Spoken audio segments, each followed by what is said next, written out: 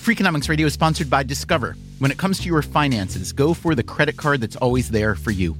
With 24/7 U.S.-based live customer service from Discover, everyone has the option to talk to a real person anytime, day or night. That means no waiting for, quote, normal business hours just to get a hold of someone. Real service from real people whenever you need it. Get the customer service you deserve with Discover. Limitations apply. See terms at discover.com/credit card. Freakonomics Radio is sponsored by Robert Half. Robert Half research indicates 9 out of 10 hiring managers are having difficulty hiring. If you have open roles, chances are you are feeling this too. That's why you need Robert Half.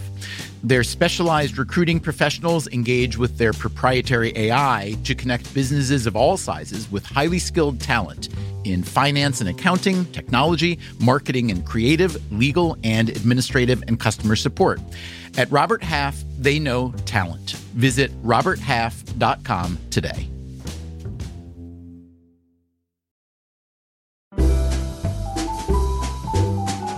Hey, podcast listeners, I've been reading this book called Petty. It's a biography of Tom Petty, written by Warren Zanes. Warren used to be in a band called the Del Fuegos.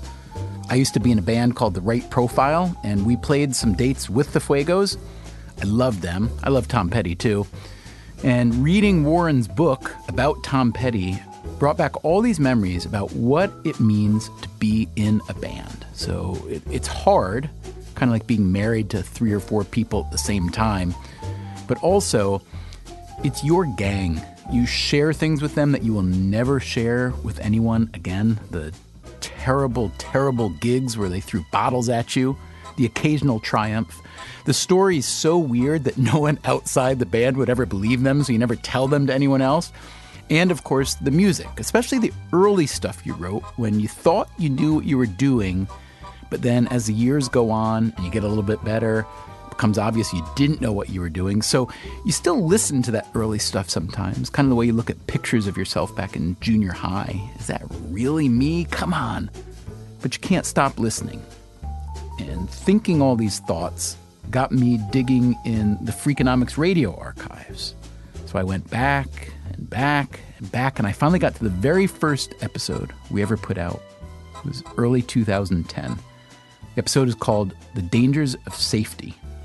And since it's August and we were looking to put out an episode from the archives, I thought, why not? How much can they possibly hate it? Well, you'll let us know, won't you? Everything in this episode was up to date at the time, but now a lot of it isn't. I'll give you some specifics later. What comes to mind risk-wise when I say the following things? Shark attacks. The biggest joke of all time. All right. Terrorist attacks. The biggest waste of time ever.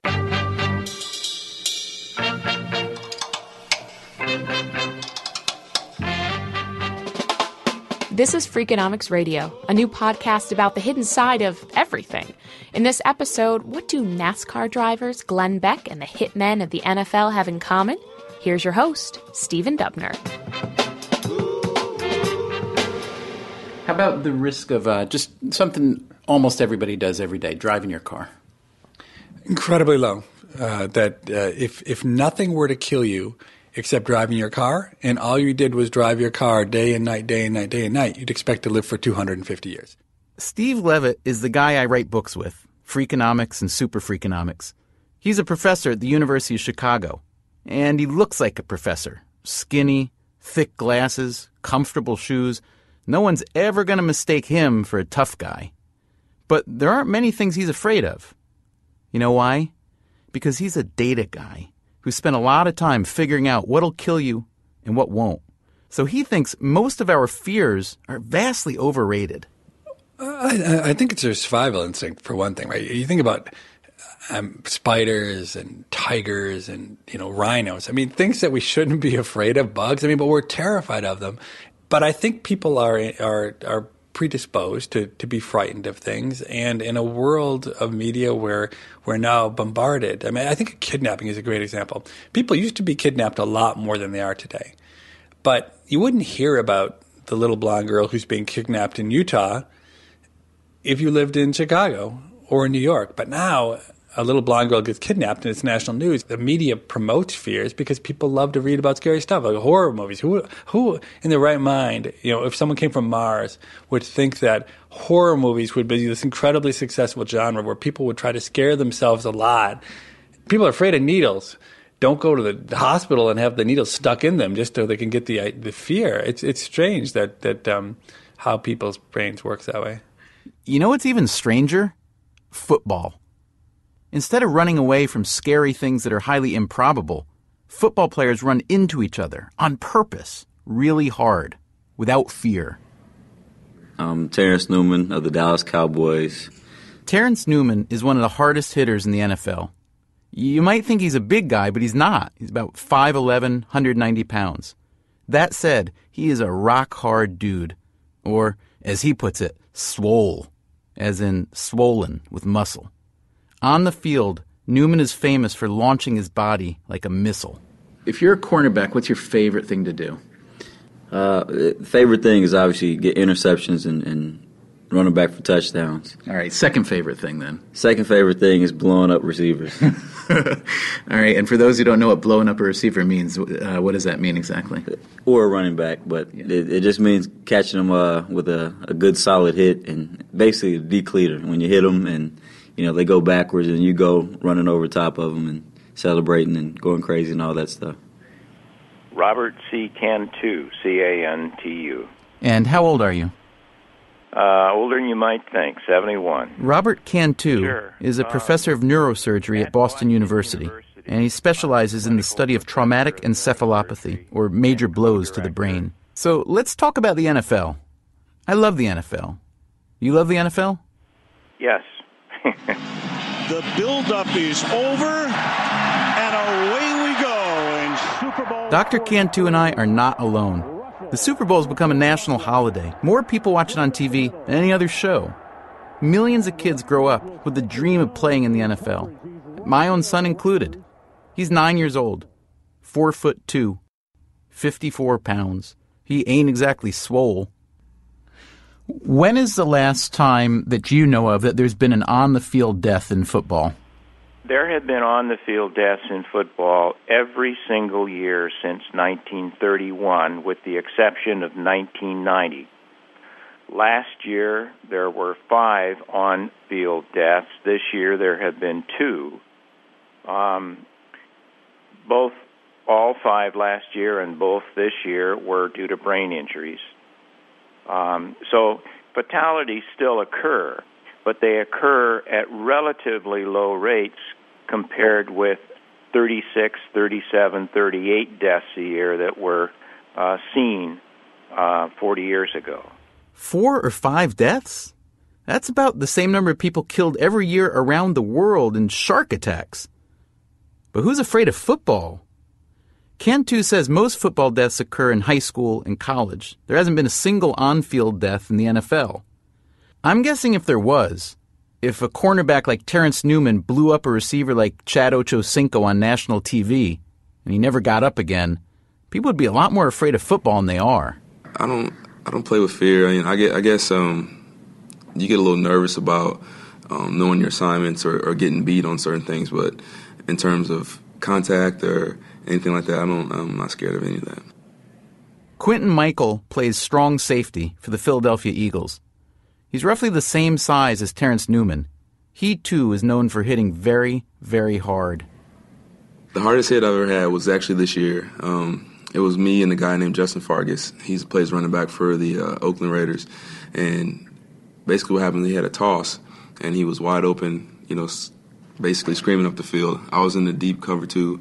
And it was funny because he was running towards the sideline, I was running towards him, and we were both heading towards the sideline. And it was almost like neither one of us was going to back down because we knew it was going to be either a big collision or not. Because he could have ran out of bounds, but I just knew he was going to try to run me over just watching him in film. So essentially what happened was we basically ran full speed into each other and pretty much knocked each other out. And I tried to get up a little too soon, and I fell back down, and I was wobbly-kneed, and eventually the trainers pulled me out, and, they're like, you can't go back in right now.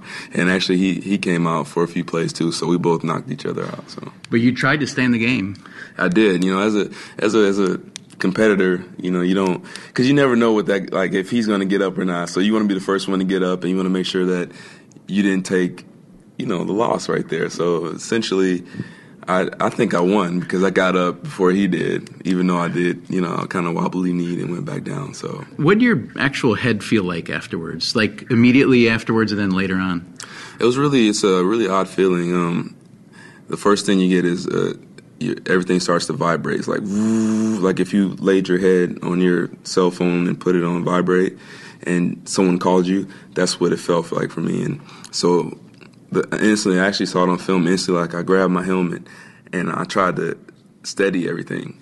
And then after that initial vibration, it's almost like you're kind of in a dream. You're just kind of floating, and your legs are like jello. You're trying to stand up, and your mind is trying to tell your body to do it, but your body and everything's disconnected. So you pretty much just fall flat back on your face, Ouch. Our brains are designed to float around inside the skull to survive the daily bumps of life. But playing football's different. It's one tough guy running full speed into another guy traveling just as fast in the opposite direction. I asked Dr. Cantu what can happen to the brain in a collision like that. Well, the best analogy, or at least one that I think is useful, is to think of Jell-O in a bowl. And if you hit the bowl very forcefully, you'll see the Jell-O oscillate. And if you put the Jell-O into a bowl that is elliptical in shape, not round, and hit it, because you'll invariably hit off center, you'll see that the Jell-O moves forwards and backwards, and it also spins around in the bowl. And those are the primary forces that are imparted to the brain. The linear forces are those that are in one plane, front and back, or side to side. And the spinning forces are the rotational forces. And those combined forces cause shearing and straining of brain tissue. And that, in turn, leads to a metabolic cascade of dysfunction that is what we refer to as a concussion. A metabolic cascade of dysfunction. In a big hit on the football field, the only thing standing between your brain and a beating like that is your helmet. Dr. Cantu is also affiliated with NOCSE, the National Operating Committee on Standards for Athletic Equipment. It's a group that tries to make football helmets safer. Well, helmets are better today than ever before. The actual athletic equipment that is on the market today is better than athletic equipment that's been on the market in the past. But the problem is, what are you asking that athletic equipment to do? And if you're asking it to prevent skull fractures, and if you're asking it to prevent most serious subdural hematomas, it does a stellar job. But if you're asking it to prevent concussion, it can't do it. So let's see if we have this right. Modern helmets do a good job of preventing skull fractures and on-field deaths. That's why those numbers are way down historically. But getting lots of concussions isn't very healthy either. To prevent them, Dr. Cantu could make a more cushioned helmet, but then you might be worried about skull fractures again. And then there's this problem. If you did give football players a more heavily cushioned helmet, what are they going to do with it? A lot of people think the biggest problem in the game today is that players use their helmets not so much as protection, but as a weapon. The way, for instance, in football, in my opinion, that we're going to have to address this problem is to eliminate the helmet as the initial point of contact in the act of tackling, and even to a certain extent in blocking as well. Quite frankly, when people didn't have the helmets of the security that there are today, didn't have the face mask, and you had to worry about your nose winding up in your ear from using your face in a tackle, you didn't use your face, obviously. So as the safety equipment gets better, our behavior becomes more aggressive. Absolutely. Very much more aggressive, very much more violent. We've seen the same thing happen in ice hockey as well. And when you put face and head protection on people, they're not as worried about taking blows to that area. And so the aggressive nature of the activity is greatly enhanced. So wait a minute. Let's figure this out. If the helmet, which we think of as a safety device, is being used as a weapon, why not get rid of the weapon? There are sports we play without helmets, rugby, Australian rules football. What happens if you try to play American football like they did in the old days, without a helmet? Here's Quentin Michael again. It would probably be, there'd be a lot less head injuries, I know that for a fact. And I can tell that the tackling would actually be a lot different. You know, you can't, nobody wants to mess their face up willingly. So you wouldn't go in head first. You wouldn't go in trying to destroy somebody. You go in just to get them on the ground, and maybe it wouldn't be as exciting, or I'm not sure, but I know there wouldn't be as many injuries. Would it be as much fun? I assume you really like to hit, right? Hitting. Yeah. I like the contact. That's what makes the game fun. You got these receivers out there taunting you, and you finally get a chance to wallop them. So that's good for me. All right. So for someone like you who loves to hit, especially these spindly little receivers who are always yapping, right? And you get you get to pay them back once in a while. And if you took away a helmet, right? If you took away helmets, could you still have a lot of fun playing the game? I don't think I would. You have to wonder, if a guy like Quentin Michael doesn't have fun playing football without the amazing collisions, how much fun would we have watching it? And if you think it's fun watching two football players run into each other head first at 20 miles an hour, how about 20 cars crashing into each other at 180?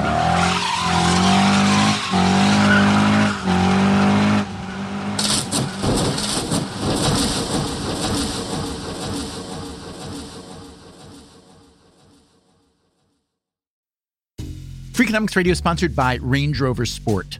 Range Rover Sport leads by example, combining assertive on-road performance with signature Range Rover refinement and commanding all-terrain capability. The third-generation Range Rover Sport is the most desirable, advanced, and dynamically capable yet. Range Rover Sport redefines sporting luxury, an instinctive drive with engaging on-road dynamics and effortless composure. Combining dynamic sporting personality with the peerless refinement you expect, Range Rover Sport communicates power, performance, and agility.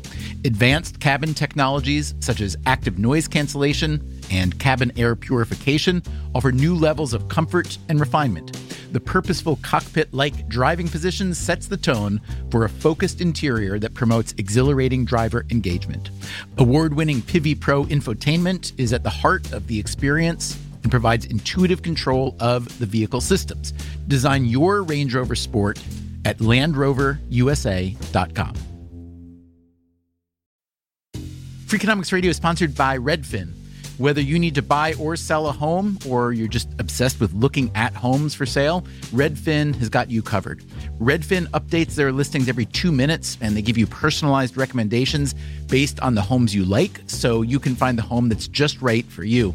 With the top-rated Redfin app, you can favorite homes, share listings with others, and schedule tours even the same day with a local Redfin agent. And if you're looking to sell, Redfin agents get you the best price possible for your home. With a listing fee as low as 1%, Redfin's fees are half of what others often charge. In fact, last year, Redfin saved home sellers $127 million. No matter where you are in your real estate journey, Redfin can help. Download the Redfin app to get started today.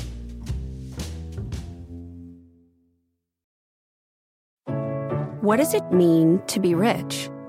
Is it having more stories to share or time to give? Is it being able to keep your loved ones close or travel somewhere far away? At Edward Jones, we believe the key to being rich is knowing what counts. Your dedicated financial advisor will take a comprehensive approach to your financial strategy to help support what truly matters to you. EdwardJones.com/findyourrich. Edward Jones, member SIPC. From WNYC, this is Freakonomics Radio. Here's your host, Stephen Dubner. You are listening to the first Freakonomics Radio episode we ever put out in early 2010. A few things you've already heard need updating. Quentin Michael, then a member of the Philadelphia Eagles, is now out of the NFL. Terrence Newman is still playing, but now he's with the Minnesota Vikings. Robert Cantu is now a senior advisor to the NFL's Head, Neck, and Spine Committee, and the whole topic of brain injury has become much more pressing.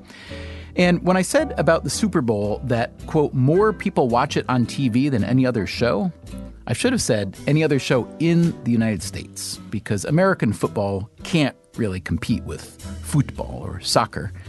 And one more thing, my son is no longer 9 years old and 54 pounds. He's 15 and I have no idea how much he weighs, but his love for football has been eclipsed by his love for, yes, football. Okay, back to the dangers of safety. You know, I started my career with a bad wreck in 1983 at Daytona. This is Randy LaJoie. He was a NASCAR driver for about 20 years. He won 15 races and more than $7 million. And I was passing Sterling Marlin to qualify for the Daytona 500, and the car hit the bump, got sideways, slid a long ways, and Richard Petty had told me a story 2 weeks earlier while we were testing. He goes, man, you're going fast down here. He says, you're going to crash, and when you do, there's two things are going to happen. He says, you're going to either crash real quick and slide a long way, or you're going to slide a long way and crash real hard. He goes, and if you could remember, before you crash, to reach down and pull your belts as tight as you can get them and take a deep breath, you'll be a lot better. Well, as I'm sliding and I see where I'm going to hit, I reach down and I tugged on my belts as hard as I could.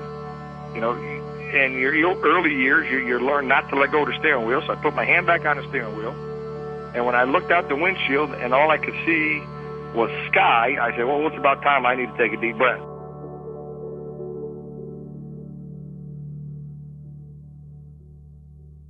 I woke up in the hospital that night, had a severe concussion, was dizzy for, some people say I'm still dizzy, but had a headache for a couple weeks.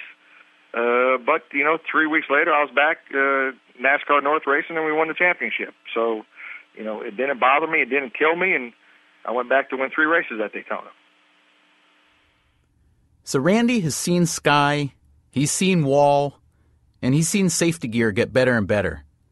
Now that he's retired, he makes super safe aluminum seats for race cars.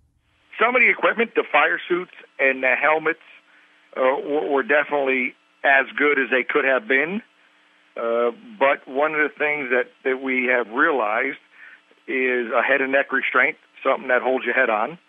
Because if your body's strapped in, your head is not attached to anything, and you'll get the Dale Earnhardt, Kenny Irwin, Adam Petty, Tony Roper, Blaze Alexander. I mean, those guys before him that passed away with the same injury that we lost Dale with. Once we lost the best we had, NASCAR says, okay, we got to stop this. So, years ago, if something happens, when you put the helmet on and you pull that strap tight, people say your brains go out the window. And that's a very good possibility. Tell me how all this safety in NASCAR, especially since 2001, has changed the sport, whether from a spectator perspective or from a strategy perspective or whatnot. Well, we're not going to any more funerals, which is good. How it has changed the sport is the new generation drivers, they're not as sore on a Monday or Tuesday as the older generation drivers. You look at a 50-year-old NASCAR driver that's retired, other than Mark Martin, they have trouble tying their own shoes because they're beat up pretty hard. Your body's stretched. They have trouble walking. Not a lot of difference than the older football players. But we didn't get as many concussions as they did. But there's still a lot of guys out there that have hit their head. If I hit my head one more time, I could probably hide my own Easter eggs. Now, the risk, I guess, is that in other realms, Maybe in racing as well, the more safety features you add on, the more reckless or the more aggressive people tend to get. And in racing, there's a lot of aggression already. So do you think about that? Do you think about the fact that as the walls, the cars, and the equipment get safer, that there's going to be more aggression in the end? Well, I mean, racers were always aggressive. I know the walls that I hit before there were the soft walls, the safer barrier, hurt a lot more. The concrete walls hurt a lot more than that safer barrier does. And one of the things that the drivers of this era haven't felt is really a concrete wall. It makes sense. If you're not worried about hitting a concrete wall, you might drive a little harder, take a few more chances. If you're all strapped into your car, surrounded by a big exoskeleton, you don't feel so vulnerable anymore.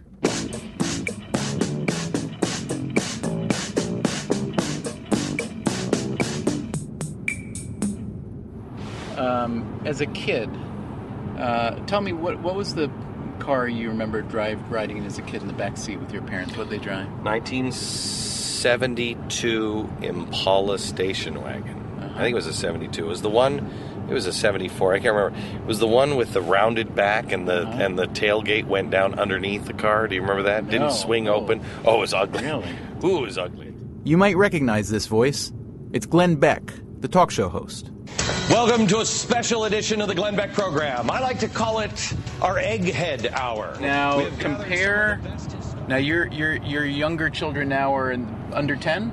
Mm-hmm. Okay, so compare now the kind of environment you were in safety-wise as a kid. No, there's no... I mean, we didn't even wear seat belts. We were...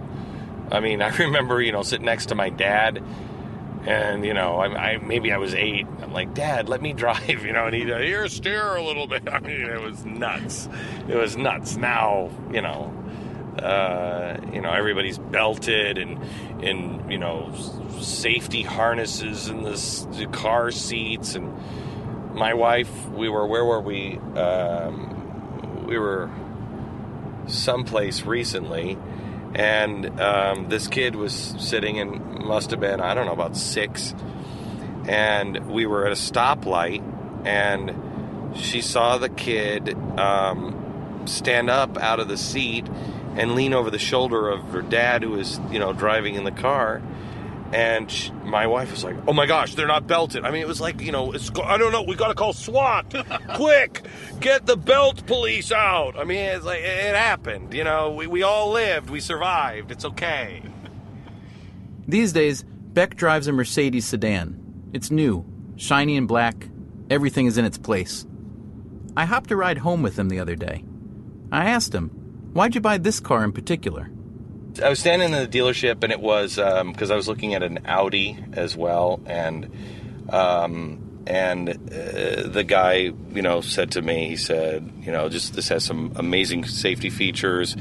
It knows when the car is going to roll. If your window is rolled down, it immediately rolls your window up.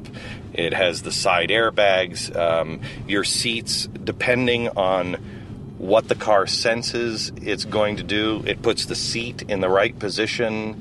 It makes me want to flip the car. Like, I'm going to put my seat in the most awkward position, and I'm going to flip it. This is like the safest car on the road. He used the term death-proof. But I honestly, I didn't even think about it until we were... until I was driving it, and I thought, I'm taking a corner. I really was taking a corner a little too fast, and I'm like, I can handle it. What's the worst that can happen? So Glenn Beck buys a car that a salesman calls death-proof and finds himself driving a little more recklessly. Football players get better helmets. They start using them as weapons. Is there a way to describe this behavior? Economists like Steve Levitt know it as the Peltzman effect. So the Peltzman effect, which is named after a good friend of mine, Sam Peltzman, a colleague of mine, one of the most outlandish dressers who's ever walked the earth, is the idea that you can put in a safety device and people can then feel so much safer in the activity they're engaging in that they take more and more risk to the point where you actually have the opposite effect, that by putting the safety device, you lead to more people being hurt or killed. And the classic example people talk about is seatbelts in cars. And the idea would be, without a seatbelt, you feel at risk. With a seatbelt, you drive in a much more dangerous fashion, and that could lead to more deaths. Now, you sound skeptical. I do not believe that there ever has been convincing evidence of a single Peltzman effect. Now, there are little bits and pieces of evidence you can find. So, for instance, it does seem true that after you put in seatbelts in cars, there might have been a minuscule increase in the number of pedestrians who were killed, but that was overwhelmingly swamped by the number of drivers who were not killed and passengers in cars who were not killed because they wear them. One thing that economists understand well is that people respond to incentives. That's what economics is at its root, is trying to understand how people to respond to incentives. The Peltzman effect is a very deviant, over-the-top example of that, in which people respond so strongly to the incentives that they actually end up undoing the benefit that the safety device was supposed to have in the first place. I've got to agree with Levitt, at least when it comes to driving. There are fewer traffic deaths per mile in the U.S. than ever before. And that's because of safety measures like seatbelts, not despite them. Sure, Glenn Beck might feel invulnerable in his death-proof car, but since his own safety is at stake here, and that of his wife and kids, he surely doesn't want to get too reckless. But what about safety gear that protects you while harming someone else, like a football helmet? Or what about all the radiation we absorb in medical tests? Radiation that probably causes cancer? And what about a safety net like legalized abortion? When you can reverse the effect of risky behavior, like unprotected sex, aren't people more likely to engage in such behavior? The fact is that our craving for safety has its costs. The other fact is we spend way too much time being scared of things like shark attacks and terrorist attacks, things that, in the end, are astronomically unlikely. We're getting more and more hyped up about a world that's less and less dangerous. And you know what's really weird? A lot of the dangerous stuff we do these days, like football, is stuff we do for kicks, not out of necessity, but on our own volition. If you think about it, risk is becoming a luxury good, kind of like Glenn Beck's death-proof Mercedes. What? So I didn't stop at the stoplight and I'm going 190. What? I can flip it. I'll survive. It's the death-proof car. What a dope.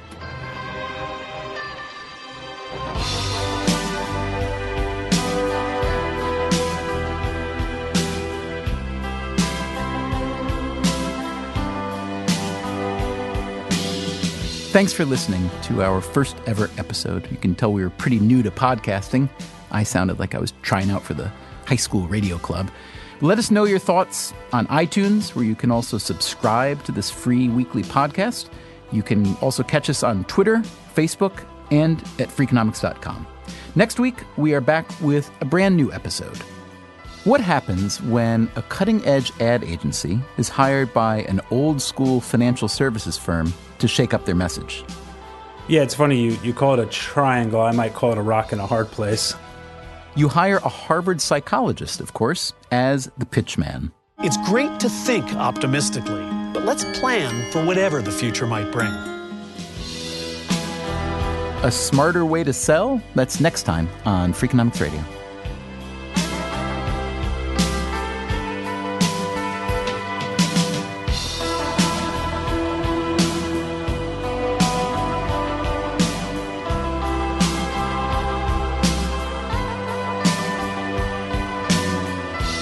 Freakonomics Radio is produced by WNYC and Dubner Productions. This episode was produced by Colin Campbell and me, Molly Webster.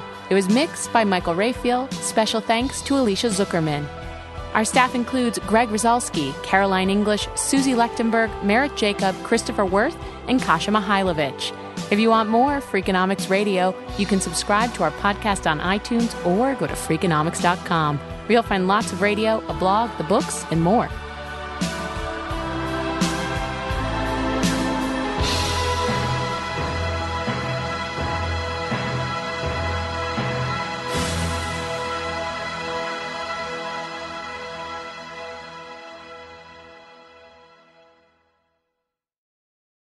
Pilots know that weather factors, like storms, turbulence, and icing, can turn routine flight into a challenge. But what if you had satellite-delivered weather data giving you the full picture of what's around you?